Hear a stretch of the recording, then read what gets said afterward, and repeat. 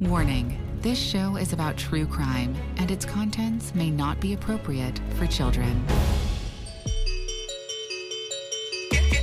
This is the CrimeCasters Network with Alysia Sofios and Ronnie Dahl.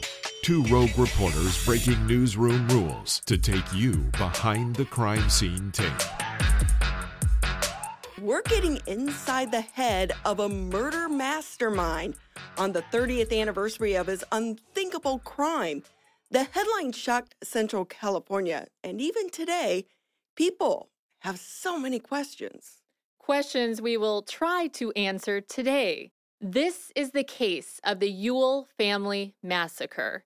On Easter weekend 1992, in a picture-perfect neighborhood in Sunnyside, inside a picture-perfect house lie a once picture-perfect family, bloody and dead.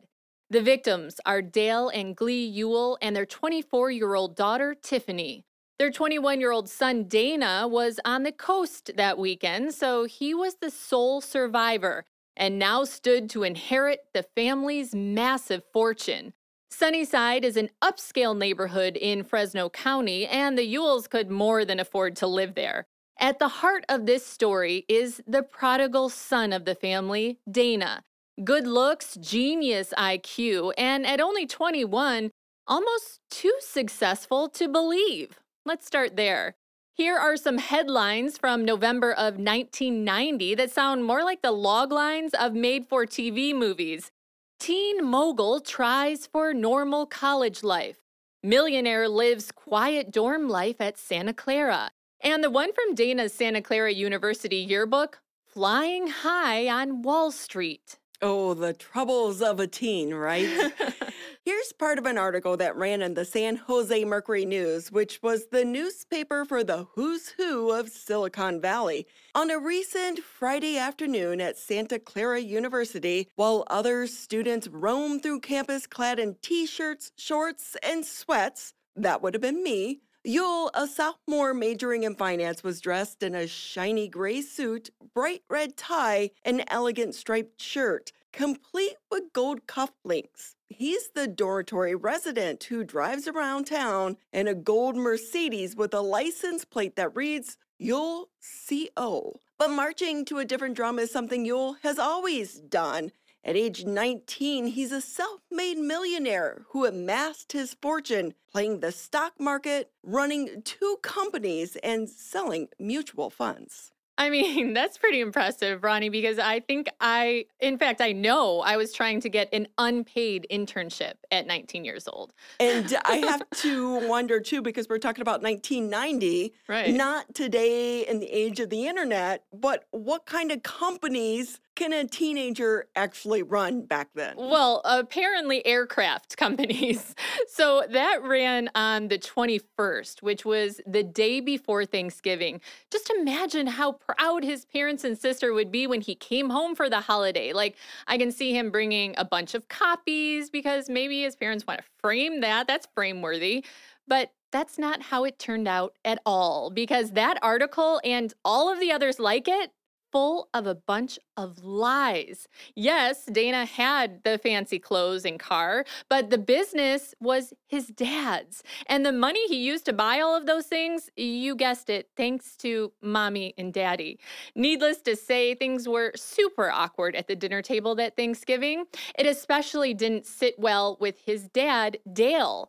Dale was the actual self-made millionaire, but he was not flashy like his son. And when you learn more about his background, you'll understand why, because Dale was born during the Great Depression to a farming family in Ohio. So his childhood was full of responsibilities and good old-fashioned hard work, salt-of-the-earth people. He was expected to earn his keep. He did leave the farm at age 18. He went to college and graduated with an aeronautical engineering degree. Pretty impressive for someone who came off of a farm, right? Then he went into the military, the Air Force. He created an aircraft business in Central California, helping provide aircrafts to farmers. So it's in his wheelhouse. Nothing was ever handed to him. That's probably why when his teenage son went on a press tour to take all the credit for his blood, sweat, and tears, he wasn't too happy, and who could blame him? But Right? Alicia, I have to wonder, we're reporters. How did the article even get printed? Hello, fact checking. I was just going to say, fact checkers. I mean, I can't even imagine. So actually, the reporter for the San Jose Mercury News was, because that's a big paper. That's an impressive, respected paper. Not the college paper, right? No, I mean, the yearbook, I think I put a couple things in the yearbook that were a little stretch also to try to make myself sound smarter. But that paper, no, Silicon Valley. I mean, I'm talking now like Facebook execs, Twitter execs, they all read that. So she was interviewed later and she said Dana walked in, had a whole press packet. He had the financial statements. He was dressed like he always was. He wore Armani suits to college classes. So he had the gold Mercedes. Of course, I mean, he was just taking credit for his dad's hard work. And there doesn't seem to be too many repercussions after this for Dana because he keeps attending Santa Clara, he keeps driving the Benz, and he keeps getting a fat allowance. But his parents are onto him now, and he knows it. Dana doesn't have many real friends, but he does have an unlikely bond with a fellow dorm mate, Joel Radovich, who is visually Dana's polar opposite. I mean, Joel is sloppy. He's like, remember the skater types back then with the bleached, dirty-looking, messy hair? He had wrinkled clothes. He was literally the least preppy guy on campus. It's how they earned the nickname The Odd Couple. Dana's girlfriend, Monica Zent, is much more refined. It's 1992 now, and their relationship is getting serious. They think it would be nice for their families to spend time together leading up to Easter weekend. And what better place to do that than the beach house? Yes, the Ewell's Beach House on the Central Coast. Beautiful. Glee and Tiffany drive there, but Dale decides to travel his favorite way. He flies his plane. The Ewells and the Zents spend Easter Eve together discussing their children's bright futures and having a great time. Dana is going on a trip with the Zents after this, but the Ewells head back to Sunnyside on Easter Sunday. Little do they know what evil is waiting for them inside their home. I have to say it's kind of hard for me to imagine because I'm from Ohio, a blue-collar family. My second car is not a plane. It's a smart car. Yes, and he had a lot of planes and several houses and, different crops, fields. So, yeah. So much going for Dana. Now, let's get back to the story, though. Glee and Tiffany get there first. They arrive home. It seems like they walked in and Glee took a moment to relax before unpacking the car. We all do that. She sits on the chair in the living room. Tiffany is walking near the kitchen when a gunman leaps out and shoots her in the head. He then attacks Glee. She's still in the living room, shooting her multiple times until she dies. 30 minutes later, Dale arrives. He's landed his plane. He stopped by work first. So he walks in with a handful of mail. And just like his wife and daughter, he's shot to death with a bullet in the back of the head. We can only hope he didn't know what happened. The gunman sneaks out of the house, takes off. Neighbors never saw a thing. The bloody crime scene stayed just like that for 2 days until the Ewell's house cleaner discovered Tiffany's body and ran out in horror. Ironically, Dana had just called his neighbor to go check on his parents too. He couldn't get a hold of them and he was worried.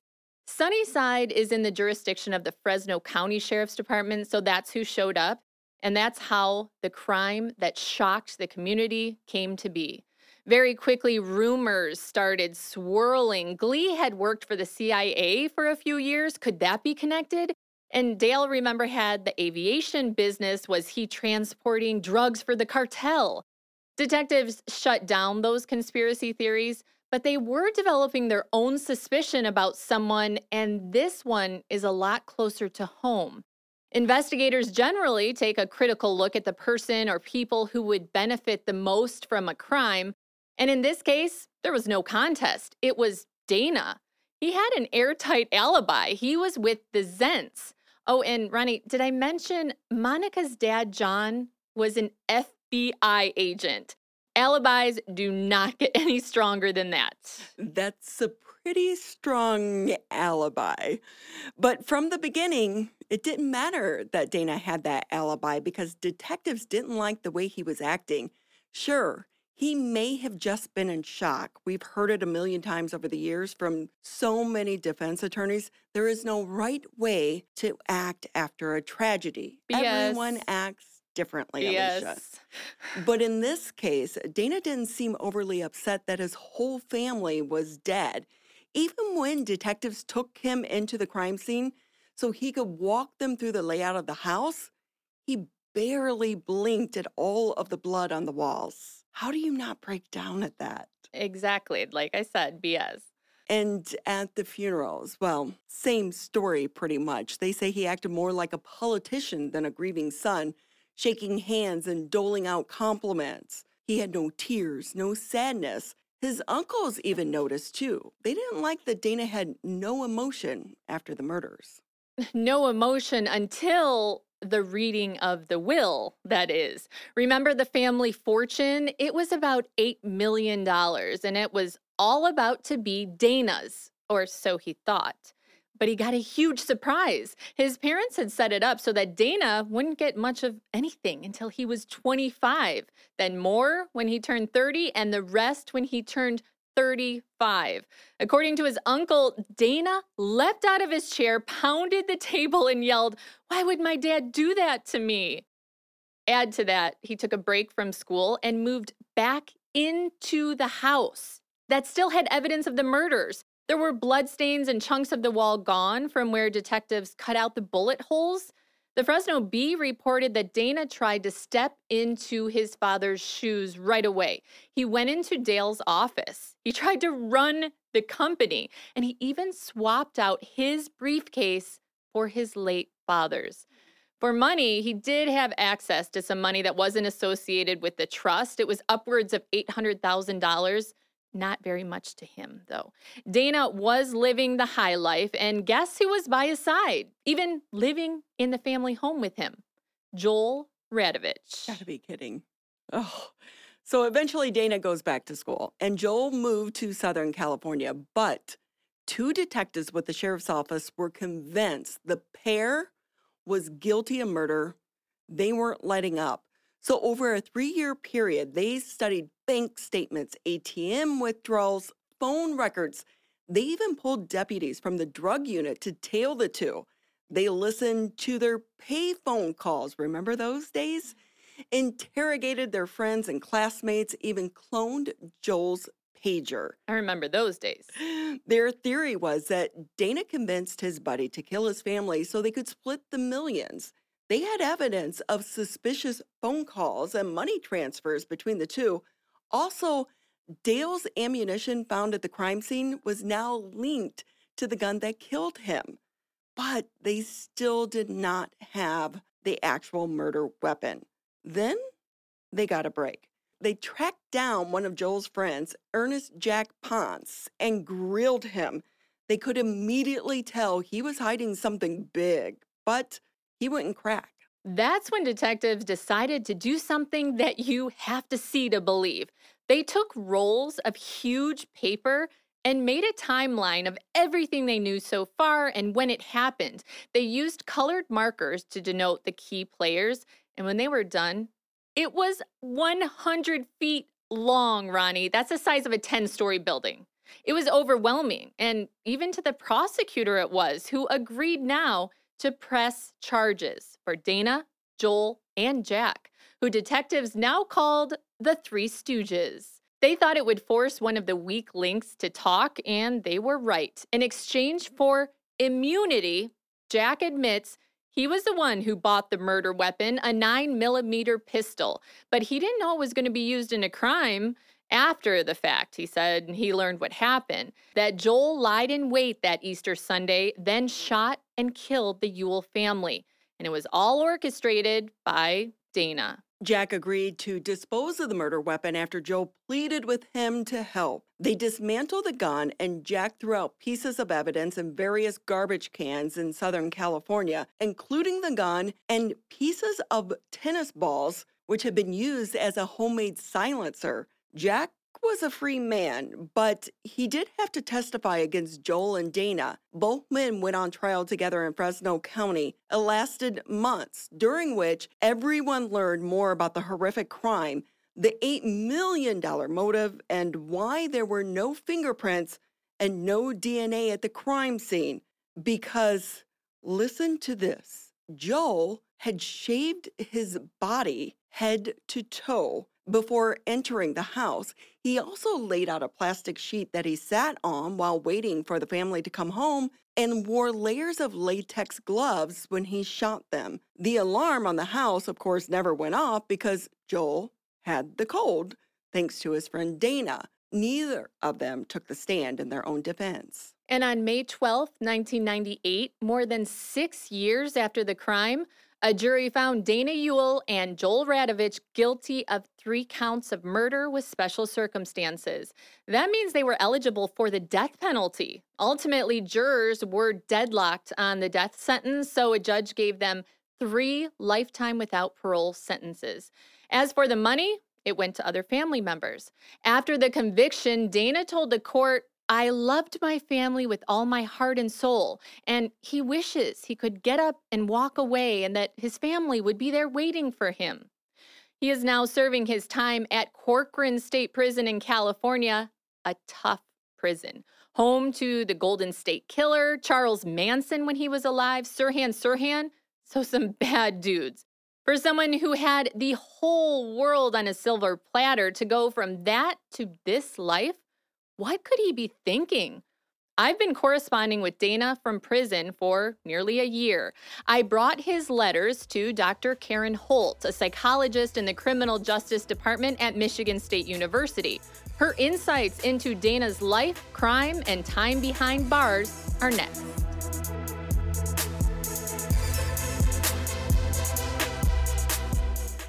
You're listening to CrimeCasters Network. We are now joined by Dr. Karen Holt, who is a professor at the School of Criminal Justice at Michigan State University, my alma mater.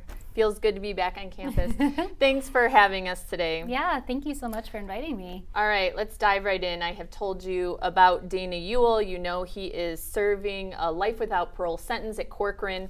However, you probably would never know it based on what you're going to see. So are you ready to dive in? I am so ready to dive in. Okay, let's do it. You already saw something through the envelope. What was that? So I was going to point out the personalized label that he has, right, which is to me like very interesting. Again, oh wow! So it's got it's even got like the landscapes there, which is very definitely saying that sense of of status and like that presentation of self, like the minute that you receive the letter. I reached out to him because I reach out to every prisoner that we're doing a story about, just to see if they've maybe had a change of heart. Obviously, this happened 30 years ago. And one of the first things he does is write, "Hello, Alysia, and greetings from Corcoran Prison. I received your letter on Friday and apologize for the delay in the mailroom. I'm grateful to meet you and thank you for taking the initiative to write. I did a double take on your name because I'm familiar with your career at KMPH and wanted to write you a letter after reading your book on the Wesson case to encourage your empathy for the survivors. I bought and later donated it to the prison library, and I congratulate you on your journalistic reporting on a difficult subject. You are familiar with several people I knew and worked with in the criminal courts." It's interesting first because the double take, he's showing you how knowledgeable he is, right? Like of the things that are going on outside of the prison. He's well read, right? Like I'm reading your book on the Wesson case, so he's showing you like, this is the knowledge that I have. And so I love the idea of like, I bought and later donated this to the prison library. So even in prison, he's got these resources and, not only does he have these resources, but he's using these to help other people by provide I have these resources and so I'm going to donate this book to the library, that he's still important, right? That there's a level of importance and a level of status that he still has despite being incarcerated, which I think is very interesting. In the next paragraph, "I didn't know you had moved to Orange County and then back to your home state." Like he somehow is aware of everything that's happening. to me, that kind of hit me. I'm in control, and I'm going to let you know that, I know this about you. I think that's a very deliberate move. A power move is what I would say. He talked a little more. I have a couple of dear friends in Clinton Township, not far from you, and I visited the Henry Ford Museum in Greenfield Village in Dearborn one summer during our annual trips to Wellington, Ohio, to visit my grandparents. Now remember, he is convicted of killing his entire family. Mm-hmm. So the idea that he has these great memories and is going back and telling me about memories he had of wonderful trips to visit his grandparents with his family. What does that tell you? It's almost as though he's setting up, again, this idea of this picture perfect family, right? That he, and like being, he's here because he's innocent, obviously, right? And look at all of these fabulous memories he has, and look at the family. He's talking about family and emphasizing the family trips, right? So he's a good family person. I love that he says, I saw my first prayer for you too, and encouraging, again, he's making this about him. Like there's just a sense of narcissism that definitely comes through, and wanting to encourage you, that like here's this person who's incarcerated, who killed his entire family, but he's the good guy, right? Letting you know, because he's here for you. More than anything, I want to encourage you in any way I can. My number one motivation. He's selfless. He just wants to help you. With what? What do you think he wants to help me with? Every time he sends a letter, he includes some comics that he has chosen, and he writes little notes. What about the smiley faces? That's fascinating. So he does do a lot of smiley faces and the ha. He's saving these for you. It's important. He's got a sense of humor. He's like a good guy. He's like a fun kind of, right? Like he likes jokes. He likes comics. He has access to these things while he's incarcerated. This is something I just keep thinking of. My great aunt used to do this for me. She would cut out these comments. My grandma did this. Yeah, exactly. Yeah. So again, this sense of like family, right? Like this sense of like this is something, going back to the idea of being this good family person. Like I almost feel like this is consistent with that. How could someone who does this ever kill their family? Like look how intimate they are. But it's not a real. It's almost like he's looking at he's trying to mirror like what real intimacy would look like, and in his mind, or like doing something like this, that would be like something you do with family or someone you're friends with. He's in Corcoran prison, which is a tough prison. It's one of the toughest in the country. Mm-hmm. So he's not having a good life. He can't be having a good life. And that brings us to this, which I found strange, which was in one of the last letters over the holidays. Okay. This was over the holidays. Happy Thanksgiving, Alysia. I came home late last night from a road trip to the West Coast capital of country music, Bakersfield. It was another fun adventure from my perspective, and I hadn't traveled anywhere since before COVID. Stopping at a gas station, we had a nice time with a cute dog that kept coming up to every car that pulled in. He belonged to a woman sitting in front of the mini mart accepting handouts from drivers. The CDCR officer driving the van I was in gave the woman some money too, which was nice. After my appointment, we were driving through downtown Bakersfield, cranking up the country music with people walking about. It felt very festive with white Christmas lights on the storefronts.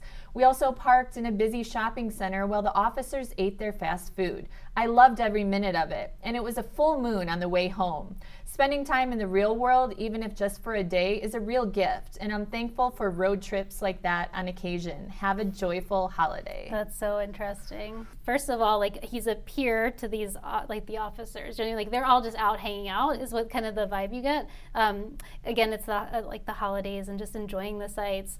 And it's just a very interesting kind of framing. Probably he was sitting in the back, like in handcuffs while the officers were up front. But this is fascinating because it makes it sound as though we're taking this trip together. So I think he's establishing here these boundaries between who he thinks he is, right, and then the convicts or the guilty incarcerated individuals. Why is it so important to Dana Ewell to put on this front that everything is fine? I just get ego from this, and narcissism. And so protecting that idea of status and the idea of, again, there's this sense of denial and compartmentalization. This is someone who's interested in impression management and like making sure that it's all about him and who he wants you to think that he is. Let's keep moving through these. Religion's very important to Dana Ewell now. You definitely get that sense everywhere. So he often sends Bible verses. Oh my gosh, sorry. I was just reading the notes. Read that out loud. A favorite Rembrandt painting, which was stolen from an art museum in Boston and not yet recovered. Interesting. Again, just the idea of like he's educated, right? He knows about art. He's right, like this very idea of being cultured in some way. It's all about me, and I'm knowledgeable, and look at how intelligent I am. You believe that he's still kind of fronting? Is this just a perpetuation of what he was doing in college? This is what definitely, I would say this is a perpetuation of what he's doing in college, except he's stepped it up kind of next level, because after killing your entire family, you would have to take it to the next level. Why do so many serial killers and mass murderers suddenly find God?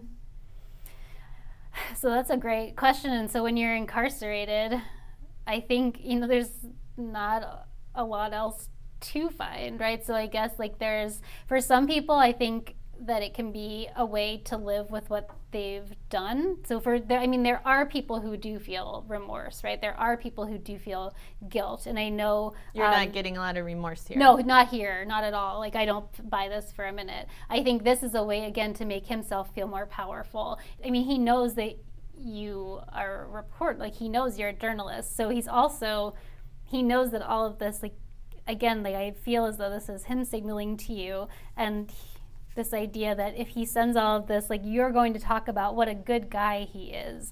Look at all of these wonderful things that he's sending to you. So how could someone like this kill their entire family? In the cards, he does sometimes acknowledge the fact that he's in prison. Mm-hmm. So he's not just completely ignoring it, but it's almost like he romanticizes it. So I want to get your opinion.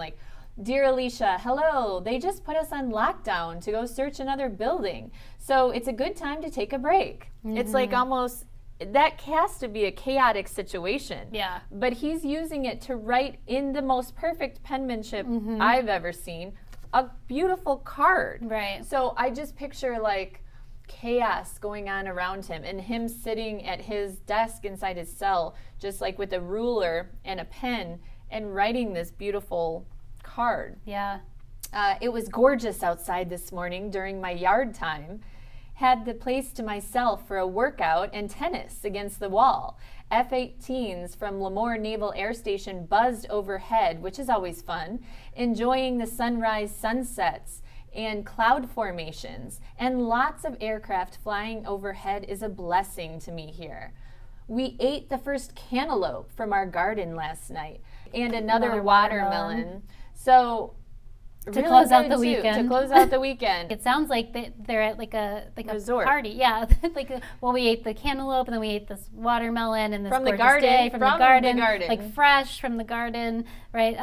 You're playing tennis. Yeah. So it's again that kind of keeping up appearance, overhead. This idea, of there's his experience, right, and his experience is different than everyone else's. Yeah, because he's special. You're telling him you want to write about the crimes and what happened to his family, and he's making that, he's taking control of the narrative here. Even if he wanted to claim that he's innocent, he could still talk about his family. He could talk about his mother and his father and how much he misses them, and he doesn't do any of that. He doesn't talk about, it's the holidays. You would think if your family members were brutally murdered and you weren't the person who did it, that would be a difficult time, right? And so when you specifically said, I want to talk about these things, him talking about it in a way that, it was so painful. This is I lost my entire family, and I'm by myself now, and I'm in prison for it.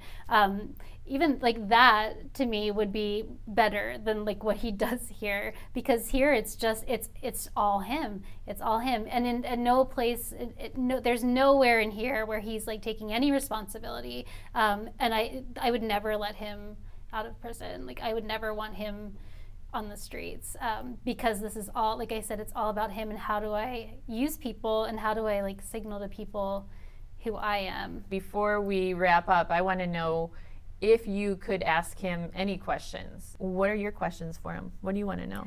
Oh my gosh, where do we start? Tell me about that day. Tell me about what happened. Tell me, I would really want to hear from him who did this. Well, right? I tried, but I got pictures of cabins back, so I don't think. I think you would have to be, and it would be interesting to see that he has time here, right? Like he's taking time. All this takes time, and so he has the ability to craft these narratives like in a very controlled way. But I think if you sat down with him, I would be interested to see like what that interaction looks like. I would be so curious to see if he could keep this manicured kind of persona going, or if it would be, because you would be able to challenge him immediately. And I think if you challenged him immediately, it wouldn't be all this, right? It would be some of this, but I think you'd get a better read on who he actually is.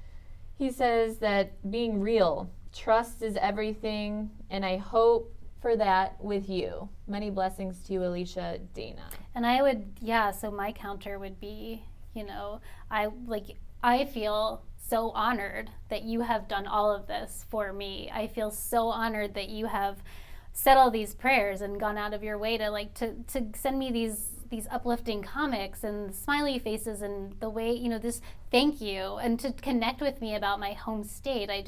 This was so, I feel honored that you did all of this. My approach, would be to really take what he's given you and then use that. Okay, so you've talked about trust and faith and God and listening, right? And so I would really love to hear kind of what the story is to honor your family, because God talks about honoring our parents, right? And honoring. And I see your clear relationship with God, and I see what a religious, devout man you are. Can you talk to me? I know it's going to be painful, right? So can you talk to me about your family? Can you open up? Can we have that dialogue now that we've established this and I understand who you are and what a good person you are? I would really play up that if I were going to talk to him. That's what I would do. Well, he seems to have access to everything, so he'll probably see you saying that and won't believe it. But I would love to sit down and chat if he would have me. In all seriousness, we appreciate your insight. It does give us, this was such an impactful crime in Central California. Yeah. I know people from all over the country still talk about it today because, Dana Ewell was kind of an image of what we all thought we would want for our lives. Yeah. And then this happened. And his family is not here anymore because of his greed. So I appreciate you for doing this again on the 30th anniversary of this horrible crime. And I do hope that someday he accepts responsibility. Yeah. I think we're all waiting for that. That's initially why I reached out. Yeah. I had hope that he would. So thank you so much for being with us thank today. you for having me. Thank you. Continue the conversation with your hosts, Alysia and Ronnie, on any of your favorite social media platforms. Find us at CrimeCasters, and let's talk true crime. What an interesting interview. Right? We have interviewed so many people as reporters, but I learned so much from her insights. So I want to take literally every letter I've gotten from every prisoner to her. I'm like, you will be getting a lot of our calls because she did really lay it out there. And we did do a much more extensive interview. We'll put all of that on YouTube with the video so you can kind of see the letters, the cards, the prayer cards, the comics, the pictures. So, of course, this is the part of the show where we go off script and have the conversations we do when we're investigating the case. And Alysia, I remember you bringing me the first letter. Yes. And I said, he's manipulating you. You did. You say that to me about most of the prisoners that write to me because I always fall for well, maybe they're really sorry or, maybe something went wrong in childhood. But you know what I keep coming back to? This young kid literally had it all. We've heard that before. Ronnie, he was voted most likely to succeed at San Joaquin Memorial High School. It's a wonderful school. It's almost like a prep school. Voted most likely to succeed. His family says he scored off the charts on IQ tests, literally genius level. He was going to an amazing university in Silicon Valley. He was in the honors program there. He had a huge inheritance waiting for him. Why? Why? And so sometimes in these cases, you kind of try to peel back the layers of the onion, and you have to wonder what was going on in the house. What was his childhood like? I will say, people keep coming back to Dale. We are not ever going to victim shame on this program, but apparently Dale was very tough on Dana. Not so much on Tiffany, but he was kind of like, you're a man, you can do it. But that goes both ways because he was tough on him, but he also gave him everything and didn't have any consequences. Like one time I heard Dana wrecked his Mercedes and Dale went out, replaced it, and gave him the same car and didn't want anyone to know. So it's like, but I will say that Dale was very motivated by money also. And he told Dana at a young age, money is important, money is important. In one of the interviews, one of Dale's employees at the aviation company, who hasn't been too nice about Dale over the years, he said some tough things about Dale. He said he was tough on Dana. But he said he went up to Dale and he was like, you work all the time, man. Like, what do you do for your free time? And Dale said, I read my bank books for fun. So that kind of gives you a little bit of an idea. Dana started getting a $600 a week allowance when he was little. What? Yeah. So, I mean, he used to go into the classroom at lunch. Okay. He would go to nuts. school and he would hand out $100 bills to the classmates. Like, that's what he was known for. One of his classmates said, he was walking through the mall. He barely knew Dana. And Dana was like, hey, man, you low on funds? You shopping? And just handed him money. So it's like this was his thing. Money was his thing. It was his identity. Wow. Yeah. And because you think about the upbringing, when you're from a farm community in Ohio, right. you know hard work. And you usually instill that in your children. Right? I see it more today, right? We know so many parents now want to be friends with their kids instead of being tough on their kids. But, wow, you really just have to wonder about that. But, from the get-go when you told me about this story, come on, it sounded like a hit. Yeah. Did detectives think so? At first, when they walked into the crime scene, they obviously go in with no paradigms, they say. But I think they very quickly knew that because Joel had staged a robbery. Yeah. I'm doing air quotes right now because he basically ransacked some things in the house. But the only things missing were Glee's pearls, her pearl necklace. And there was an empty gun case that held a 9mm. It was not the murder weapon. We believe the gun was gone, but Dale could have done something with it also.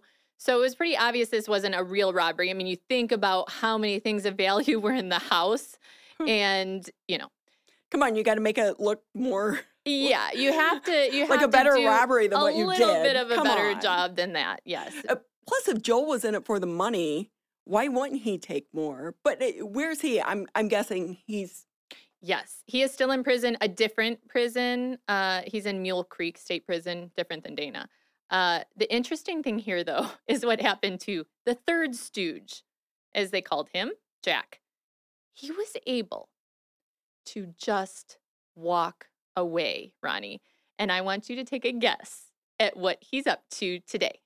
I could only imagine, but let me say, as someone who has worked for the federal law enforcement agency, I can't believe that they didn't get him on something. I know.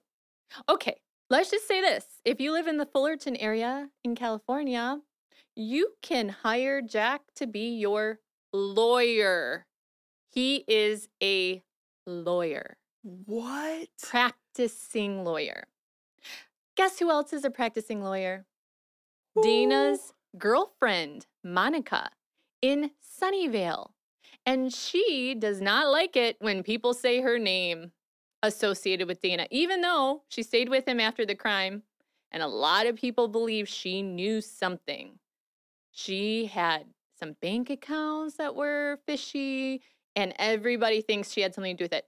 She's also a lawyer, and when somebody contacted some of her clients and people that she works with at her firm and told them about the Dana Ewell connection, she sued them.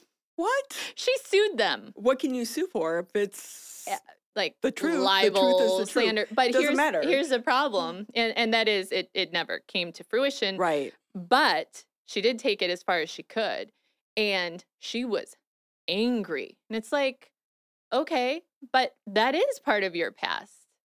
I mean, it just is. What type of law do you know? I don't know what kind of, I think she's involved in, I mean, I looked at the law firm's website. It's like called Zent Law Group, if anyone wants to look it up. Because she's still in Silicon Valley, so yeah. I'm guessing it has something to do with that. Well, I'm thinking instead of suing people for, dissing you because your ex-boyfriend is sitting behind prison for life, you use it as a marketing campaign. That's right. Well, Am I warped? Am I thinking? I was going to say if it's criminal law, she Right. didn't get him off, so Yeah. But she wasn't a lawyer yet. But he did help pay for her law school. He did help pay for her law school. But in her San dad was Diego. an FBI agent. Isn't it crazy? And he was one of Dana's biggest supporters. I mean, he testified in the trial. He was a big supporter. Definitely. So I need to ask you, are you going to keep writing to Dana? Which, by the way, you do snail mail. I'm a JPay person. He doesn't have JPay. How does The he people not? I'm writing to are all mass murderers, serial killers. They don't get JPay. They're not like the petty criminals that only killed one person that we usually write to. No, most of my criminals that I'm corresponding with do not have JPay. So I have mixed feelings about this because, of course, the nature of the letters, he's manipulating you. Mm-hmm. And as long as you know that going in, but at the end of the day, so he maintains he's innocent, I'm sure, right? He doesn't like to talk about the murders. I'm going to continue, yes. I have a lot of questions, especially after I sat down with Dr. Holt. I have a lot more questions and maybe an approach that will work better, but I am interested. And you're right. I do want to see the best in people. I do want to believe the best in people. But there is one last thing I want to talk about, and that's the money trail. And when I learned this, I really got kind of sick about it. And that is that the biggest beneficiary to the money to the state was Uncle Sam. Let's be honest. He, like half of it went there. Right. And then it was split up between his aunt and uncles on Dale's side. And then his mom had a mother, Glee, who was in a nursing home. And Dana kind of inherited her estate, even though she was still alive, because her mom had been taking care of it.